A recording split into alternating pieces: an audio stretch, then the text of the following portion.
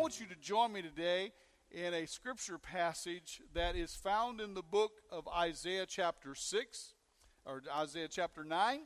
We're going to look at verse 6, and I want you to join me there today because we're going to look at a critical doctrine of our church and of any church. It is the doctrine of Christ, where the Bible teaches that Jesus is not only God's Son, but He's God. And I want to take you there and show you in the Scriptures several places. You're going to take a little tour with me today, all right? And we're going to go on a tour, a journey, and see that the Scriptures bear record that not only is He the Christ, the Son of the living God, He is God. So we're going to cover that. If that's ever been confusing to you or you don't know about that, man, I want to share with you from God's Word the truth of that passage in Isaiah chapter 9. Join me there, Isaiah chapter 9.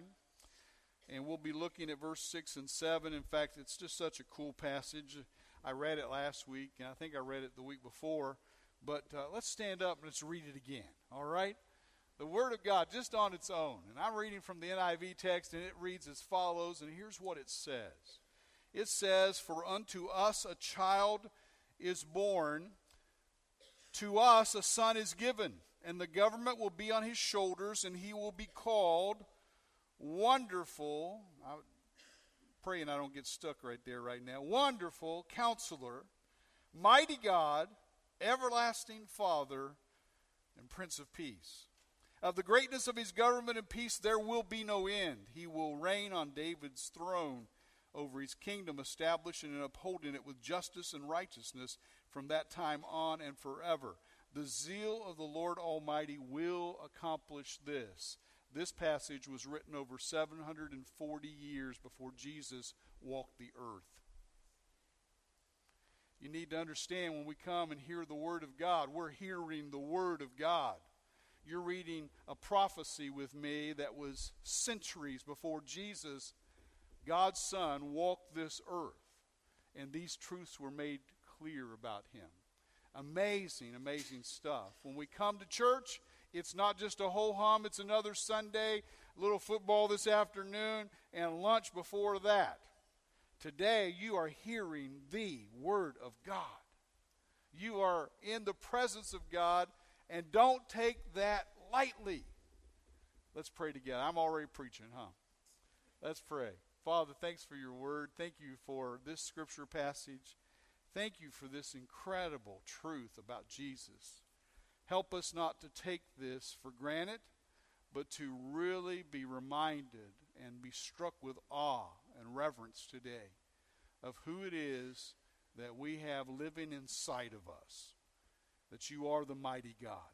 And Lord, we pray that some here today that may not have made Him their Lord and Savior would join us in having their sins forgiven and having Jesus be Lord in their lives. And we ask all this in Christ's name. Amen. This mighty God name that's given in Isaiah chapter 9 verse 6 is such a profound truth in Scripture. And I want to I have finite words to offer the infinite one and describe Him today, and my words will fail. I know that already. I need God's inspiration, God speaking through me, to just convey to you a little bit of who Jesus is as the mighty God. Now I want you to look, because there's a couple of translations that translate this passage as this, that He's the illustrious one or the shining one. And those are good, but that doesn't really drive home this message, and that is this. I want to ask this question. I want you really to consider it with me. Is Jesus God? Was He, is He, and is to come God? And I want to share with you just some things about that. Now take the word that we have before us, mighty God, in our English translation, and if you go to the Hebrew, here's what the name is that's there. It's El Gabor. El Gabor. El is always associated with God. It's always tied to God. Many times in the Hebrew text, in the Old Testament, it was tied to a meaning of God. And you'll see El Shaddai, you'll see others that are listed for us that give credence to that. But it's always a divine name. Now the term El means mighty one. In fact, it should be translated even in our vernacular as the mightiest of ones. And here's the amazing thing about Gabor. Gabor in Hebrew carries this concept. Listen to this. It means strong or mighty one. So we have God blitzing us with a single thought about himself, his character, his personality. God is telling you, I'm the mightiest of the mighty. I am the one that's above all the rest. I'm the one that has ultimate strength, ultimate power. El Gabor is all about a double hit of God is strong and stronger. God is stronger than all the rest. And some of you need to take that home today and translate that into your life. That whatever you're dealing with, whatever you're facing, whether it's health issues, whether it's family issues, whether it's a job issue, or anything else that's troubling your heart and your mind, let Jesus steal your heart today and calm you, because here's the reality. He is stronger than anything in your life. He is El Gabor. Stronger, mightier than all the rest. But this question bears our asking. Was Jesus God? It doesn't kind of go together when we talk about him being the Son of God. And I just want to share with you a little bit from Scripture that I think will help you with that. So how do we know that Jesus is the mighty God? He's declared some 740 years before Jesus, the person, walked the earth. He's declared as the mighty God. And in this Scripture, I want to share with you what that means and what we can see come true about that. Look at this first principle here. I'm going to tell you that he is the mighty God because the Scriptures say so. The Scriptures say so. The Scriptures say so. Now, if the Scriptures tell me something once, for Barry Jude, me, that's enough. It's true. It's divine truth being imparted through his word, and I know that it's true. Listen, if it says something 2 times, 3 times, 4 times, I'm starting to catch on from God Almighty that he's given us a message, and it's a repeated message. Therefore, it's a central truth. It's a central truth to the character, the doctrine of the Christ who's always been. I want to share this with you as well. The Bible tells us that the Old Testament proclaims his deity. I want to take you to the book of Genesis, chapter 1, verse 26. An amazing thing takes place in that passage. Now, the Bible tells us in the book of Exodus, chapter 4, that God is one. The Bible also tells us that God is more than one. Before you brand me a heretic, hear me out. In Genesis chapter 1, I want you to hear this passage. In Genesis chapter 1, verse 26, it reads like this. Then God said, now listen how God speaks of himself, and even in English translation, you don't even need to see the Hebrew here. You'll see it translated this way. Here's what it says. Let us, plural. When you use the term us, you're talking in a plural sense, aren't you? Let us, he says, make man in our, plural, image. Listen to the rest of it. In our likeness. And let them rule over the fish of the sea, the birds of the air, the livestock, all the earth, over all the earth, and all creatures that move along the ground. Isn't that neat that God made us in charge of his planet? Have we done a good job? Well, some might say yes on some things, and other things we may not say that. But here's the amazing thing from this passage. The word that's used is why it's translated in all these translations as us. Let us make man in our plural image. It's the term in the Hebrew text, Elohim. Elohim is an interesting, we talked about El Gabor today. There's El again, so strong one. But Elohim is always translated in a plural form. God is more than just one. Here's your bombshell. Now, this is where I'm going to give you a math lesson, all right? Now, you know I'm not a professor of math, but I'm going to give you one today. And here's my math equation. Did you know in the Bible, 1 equals 3 and 3 equals 1? And it's absolutely true. Did you know that? You say, Pastor, that's not right. 1 does not equal 3 and 3 does not equal 1. I beg to differ with you. If you believe in divine inspiration of the Scripture, you're getting ready to hear my pitch. Here it comes. God has revealed himself to us as Father, Son, and Holy Spirit. He's the same God that says, I'm one. They are so in sync with one another that they have different personalities, different roles, and God decided to show himself to us that way. And you ought to be so glad he gave us Jesus, amen? He's your ticket out of here. He's your ticket to heaven. And he also gave us the Holy Spirit so we could have him teach us the truth about God, and he could indwell us and live in us. So when we talk about Jesus as the mighty God, here's the bombshell. God lives in you. He really is God.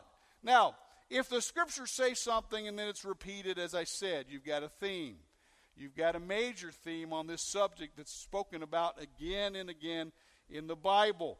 But he tells us that Elohim in itself, in this original statement in the book of Genesis, speaks. Now, the word Trinity is not in the Bible.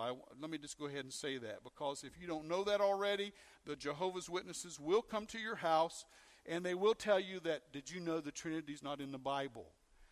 And I always say, yeah, but it's all through it. The word's not there. No, it's not. But the concept and the reality of the Trinity.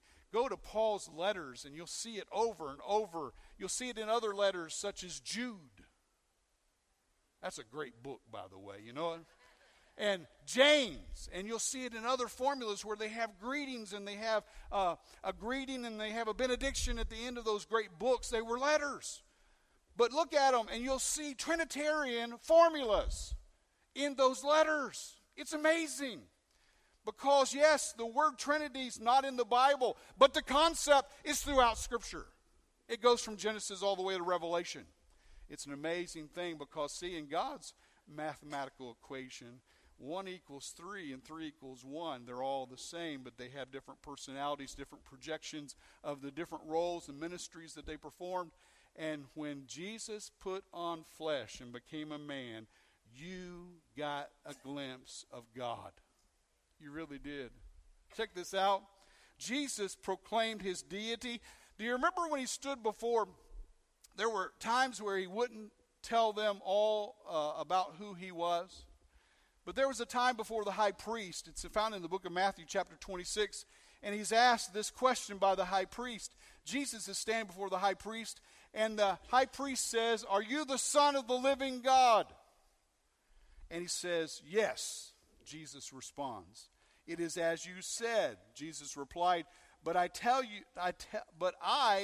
to all of you, in the future you will see the Son of Man sitting at the right hand of the Mighty One and coming in the clouds of heaven." Now, if you are a good Bible student, you know what happened next.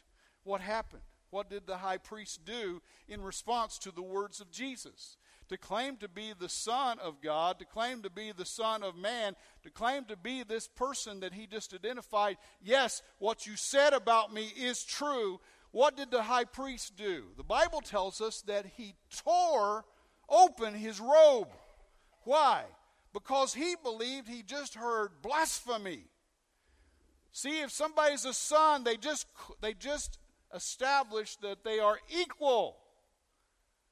A son may be smaller as they begin to grow in our lives, but they are just as much human as the other individual, They're just as much a human as the Father is, correct? That's why he tore his robe that day. The disciples proclaimed his deity. In Matthew chapter 6, verse 16, you may remember Jesus had, he told Simon Peter that you got this by inspiration of God. You didn't get this on your own. But here's what he said. He says in that passage that you are the Christ, the Son of the living God.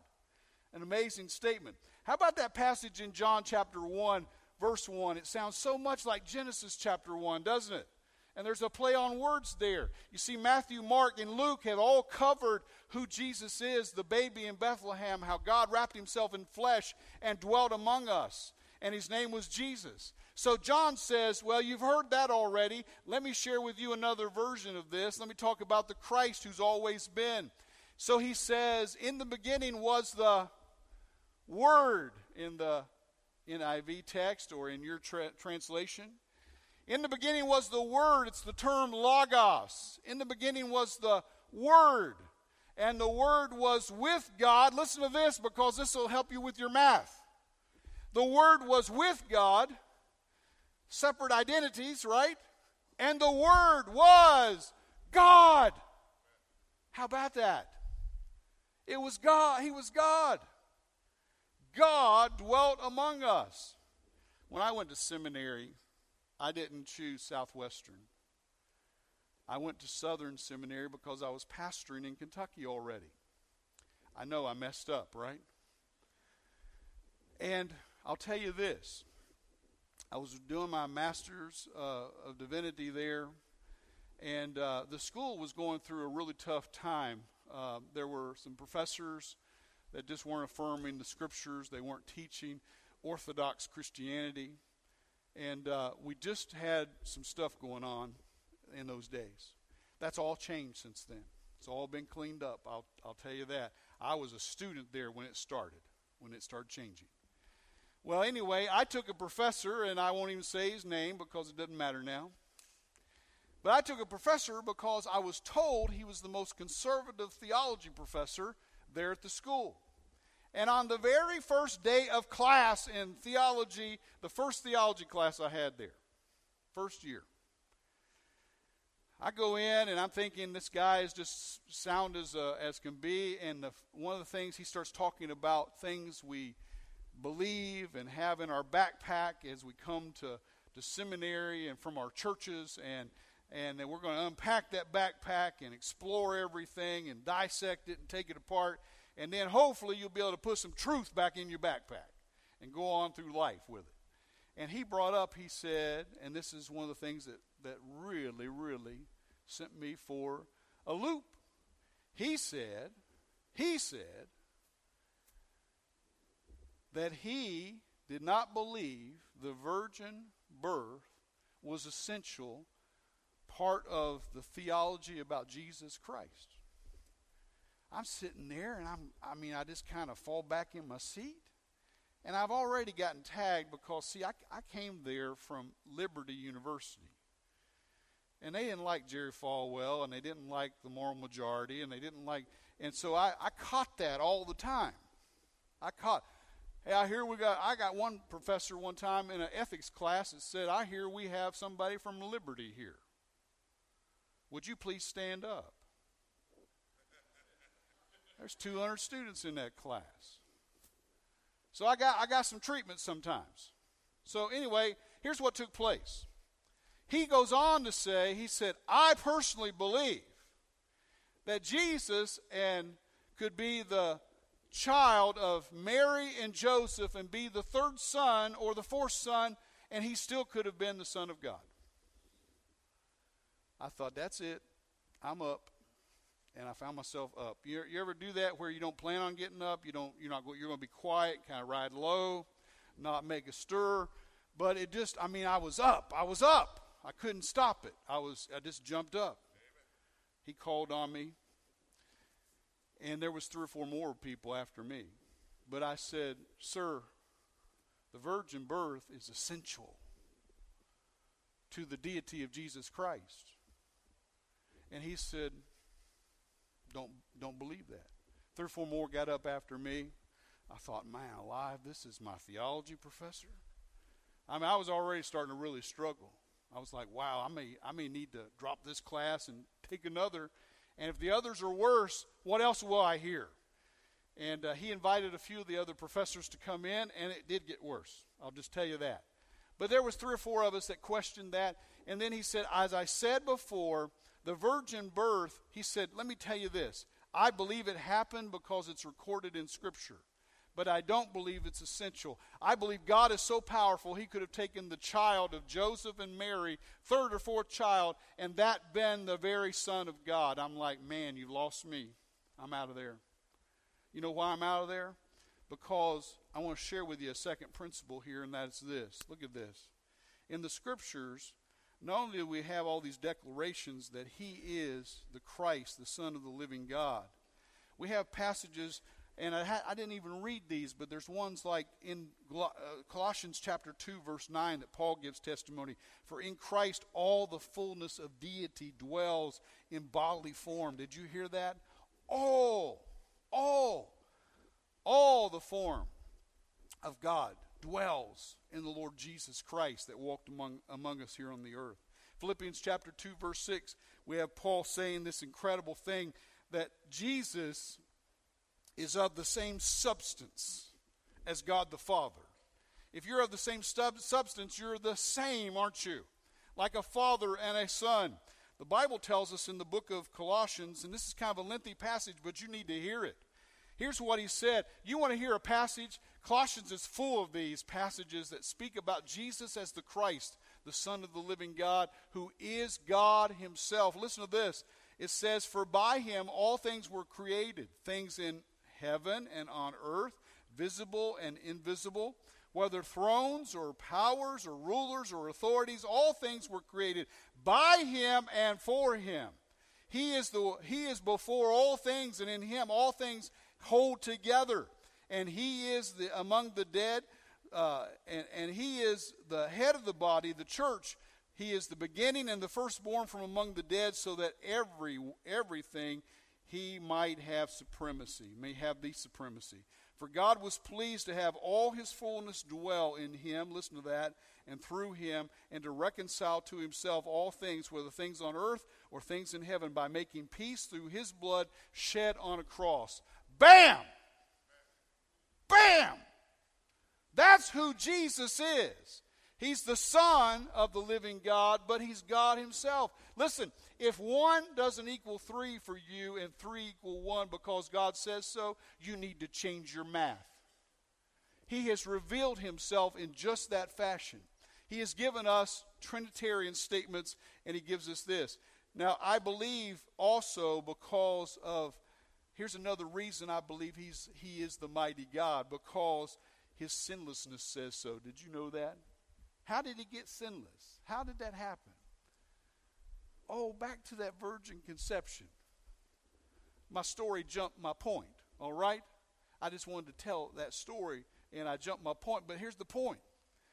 Because his sinlessness says so. See, sinlessness because of his conception. In the book of Isaiah chapter 7, verse 14, we have this incredible passage that says these words, therefore the Lord himself will give you a sign. The virgin will be with child and give birth to a son, and he will be called Emmanuel. Now, if you read on in the New Testament, this was some 735 to 40 years before Christ walked the earth. Listen to this New Testament fulfillment in the very Hebraic book of Matthew, the Gospel of Matthew. And here's what it says there. It says, she will give birth to a son, and you will give him the name Jesus, because he will save his people from their sins. Listen to the rest of it. There in verse 22 and verse 23. All this took place to fulfill what the Lord said throughout the prophet. The virgin will be with child. She'll give birth to a son, and they will call him Emmanuel, which means God with us. Did you hear that? Emmanuel brings that home to us. Not only will Jesus save us from our sin, this biblical, historical man that walked the earth, but through the Christ, God in heaven who came and wrapped himself in flesh, God is with us. With us. Jesus Christ, if you're his child, he lives in you by the power of his Holy Spirit. Amen? Y'all can say amen. Now, we're on Jesus this morning, and we're just talking about the goodness of God and Jesus coming and living in your life, and surely you can get excited about that. Amen? And it can come out as an amen. If you have to say a hallelujah, go ahead and jump on it. If you're Baptist, have at it. Listen to this. He tells us in the scriptures that he was sinless because he was the Christ. You may remember Pilate was judging him, and he had been brought to that kangaroo court situation, and he was brought, and here's what he says. John chapter 18, verse 38, he says, and here's what Pilate said. He said, I find no basis of charge against him. In the King James, many of you know it this way, he says, I find no fault in him. Listen, I have watched this through the years. People will take on Jesus, one person after another, and they'll take on the church. And Lord, if they gripe about the church, there's plenty to gripe about. There's hypocrisy there left and right? I mean, let's admit it. Let's admit it, right? I mean, it's just there. But if you really look at Jesus, and it's happened so many times, think about Josh McDowell and this great theologian and apologetics for God in these years. It all started out for him that he set out to disprove Christianity and to be able to teach that in college. He wanted to prove that Jesus was not real, and his book that he writes, that Jesus was more than a carpenter, is that testimony of his conversion. And he has been so faithful to write on good things like that. How many of you know the story? And boy, he's written all kinds of books. He was an investigative reporter. And his wife went to Willow Creek Church. Everybody know this story? If you don't, it's a great story. His wife came to Christ. Goes to Willow Creek Church there outside of Chicago. And he gets so mad about what's going on that he sets out to disprove Christianity, to show her she is bought into a bunch of hogwash. And he starts studying Jesus. And he goes to he just starts investigating this like he did. He's an investigative reporter. And now he has all kinds of books. One thing he came to is that he quoted the great mind across the pond, that Jesus is either a liar, a lunatic, or he's Lord. And he came to the conclusion, like Josh McDowell and many others, that he's Lord. He really is who he said he is. Listen, it's happened over and over and over and over again where people have taken that on. He was sinless because he was the Christ. He was conceived different. Listen, if Jesus could have been the third or fourth child of Joseph and Mary, then he'd be just like us. And we'd still be in our sin. The virgin conception is essential to the doctrine of salvation that is in Jesus Christ. It makes him different from us, doesn't it? He's distinct. He is the seed of God.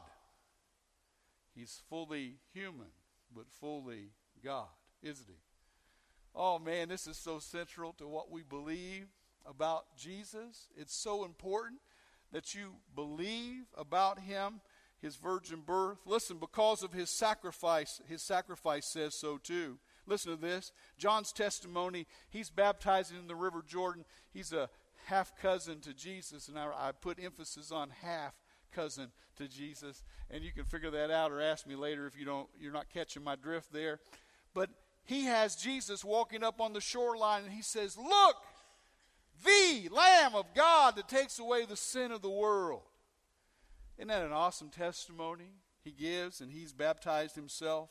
There's testimony of Paul. Listen to Philippians chapter 2, verse 9 and 10. "Therefore God exalted him to the highest place," talking about Jesus, "and gave him a name that's above every name, that at the name of Jesus every knee should bow, in heaven and on earth and under the earth, and every tongue confess that Jesus Christ is Lord, to the glory of God the Father." Do you know that if you confess him and mean that in your heart in this lifetime, you have salvation for that? If you confess him in the lifetime to come, it's not going to do anything. You're permanently locked in, heaven or hell. Listen, here's the bottom line. Everyone's that ever existed is going to, millions into the billions of people are going to profess that Jesus Christ is who he said he is. It makes all the difference if you do it here and crown him as Lord of your life and let him guide and lead your life. You got heaven as a reward, and you've got him guiding your life here. If you do not, you're still going to confess him anyway. Isn't that something? You're still going to confess Jesus. Everybody. Did you hear the passage? We have it on God's word. Every knee is going to do what? They are going to bow. Every tongue is going to do what? It's going to confess. See, everybody's going to come to this truth. Everybody. If you do it in this lifetime, boom! Salvation. You get him leading your life. You do it in the lifetime to come, and you're still in hell. How about that? See, everybody's going to agree with God because God has the final word. Period. Not us. Not us. I was watching that movie, Doctor Strange. Anybody see that movie? For some reason, I just didn't want to see that one. So I watched it on TV the other day. And I really got into it. But you know, one of the things that the teacher said to Dr. Strange is, you got to come to something. It's not about you. You remember her saying that right before she died? It's not about you. Do you know that that's what you have to come to in this life? That it's not about you and it's not going to end up the way you say? You take God at his way and his will, and it will radically change your life. Listen to this.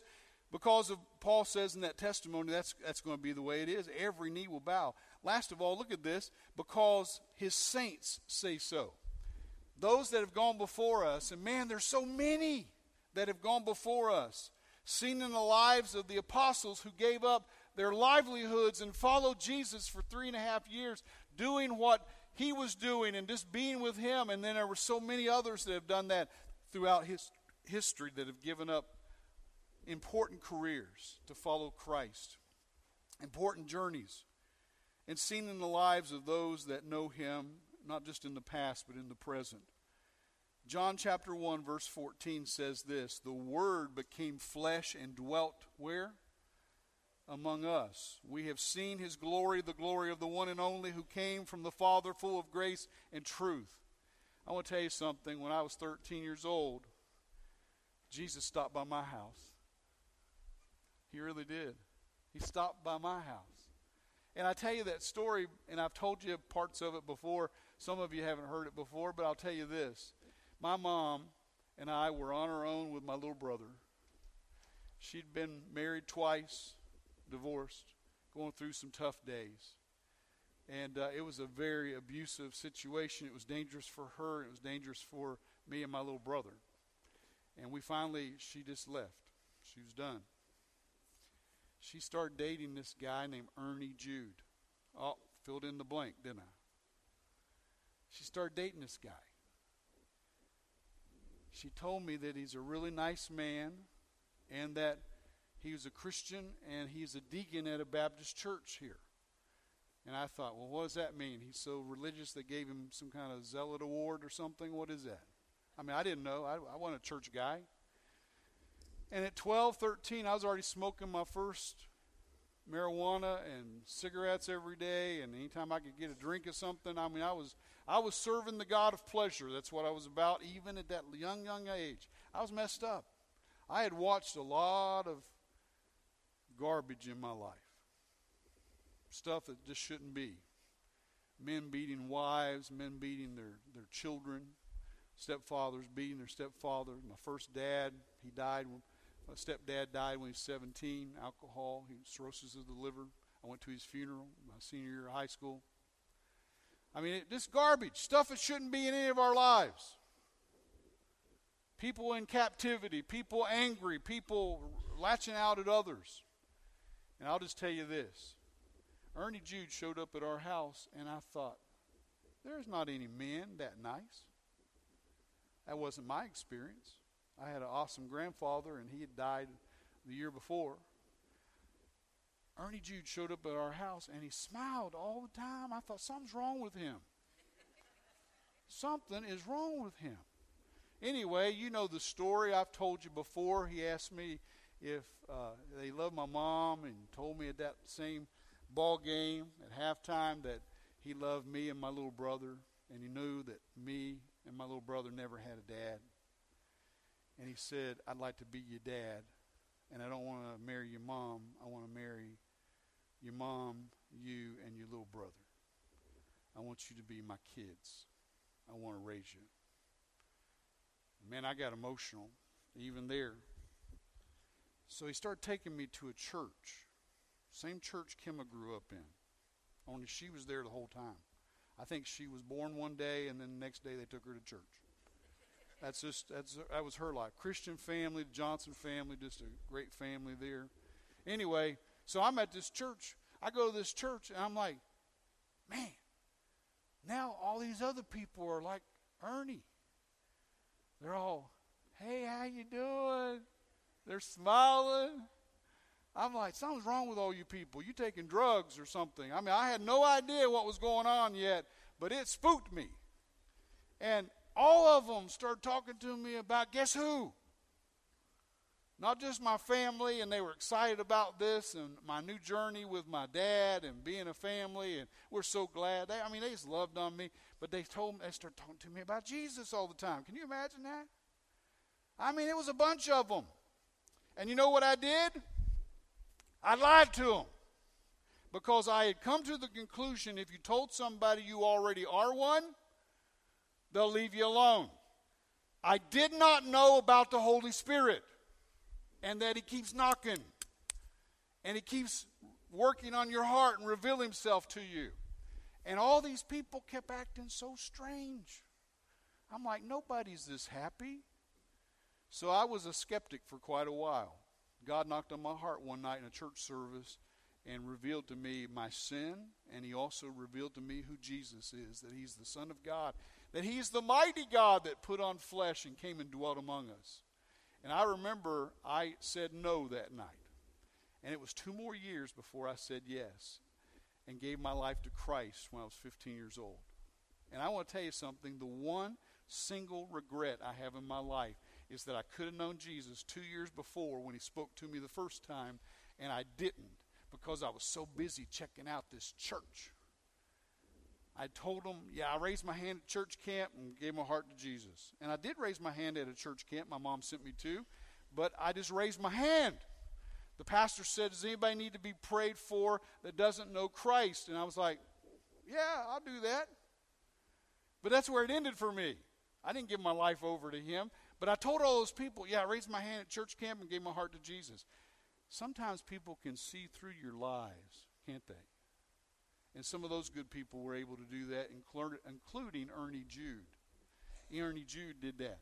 I tell you that story because I'm one of millions into probably billions of people now that made Jesus Christ the Lord and Savior of their life.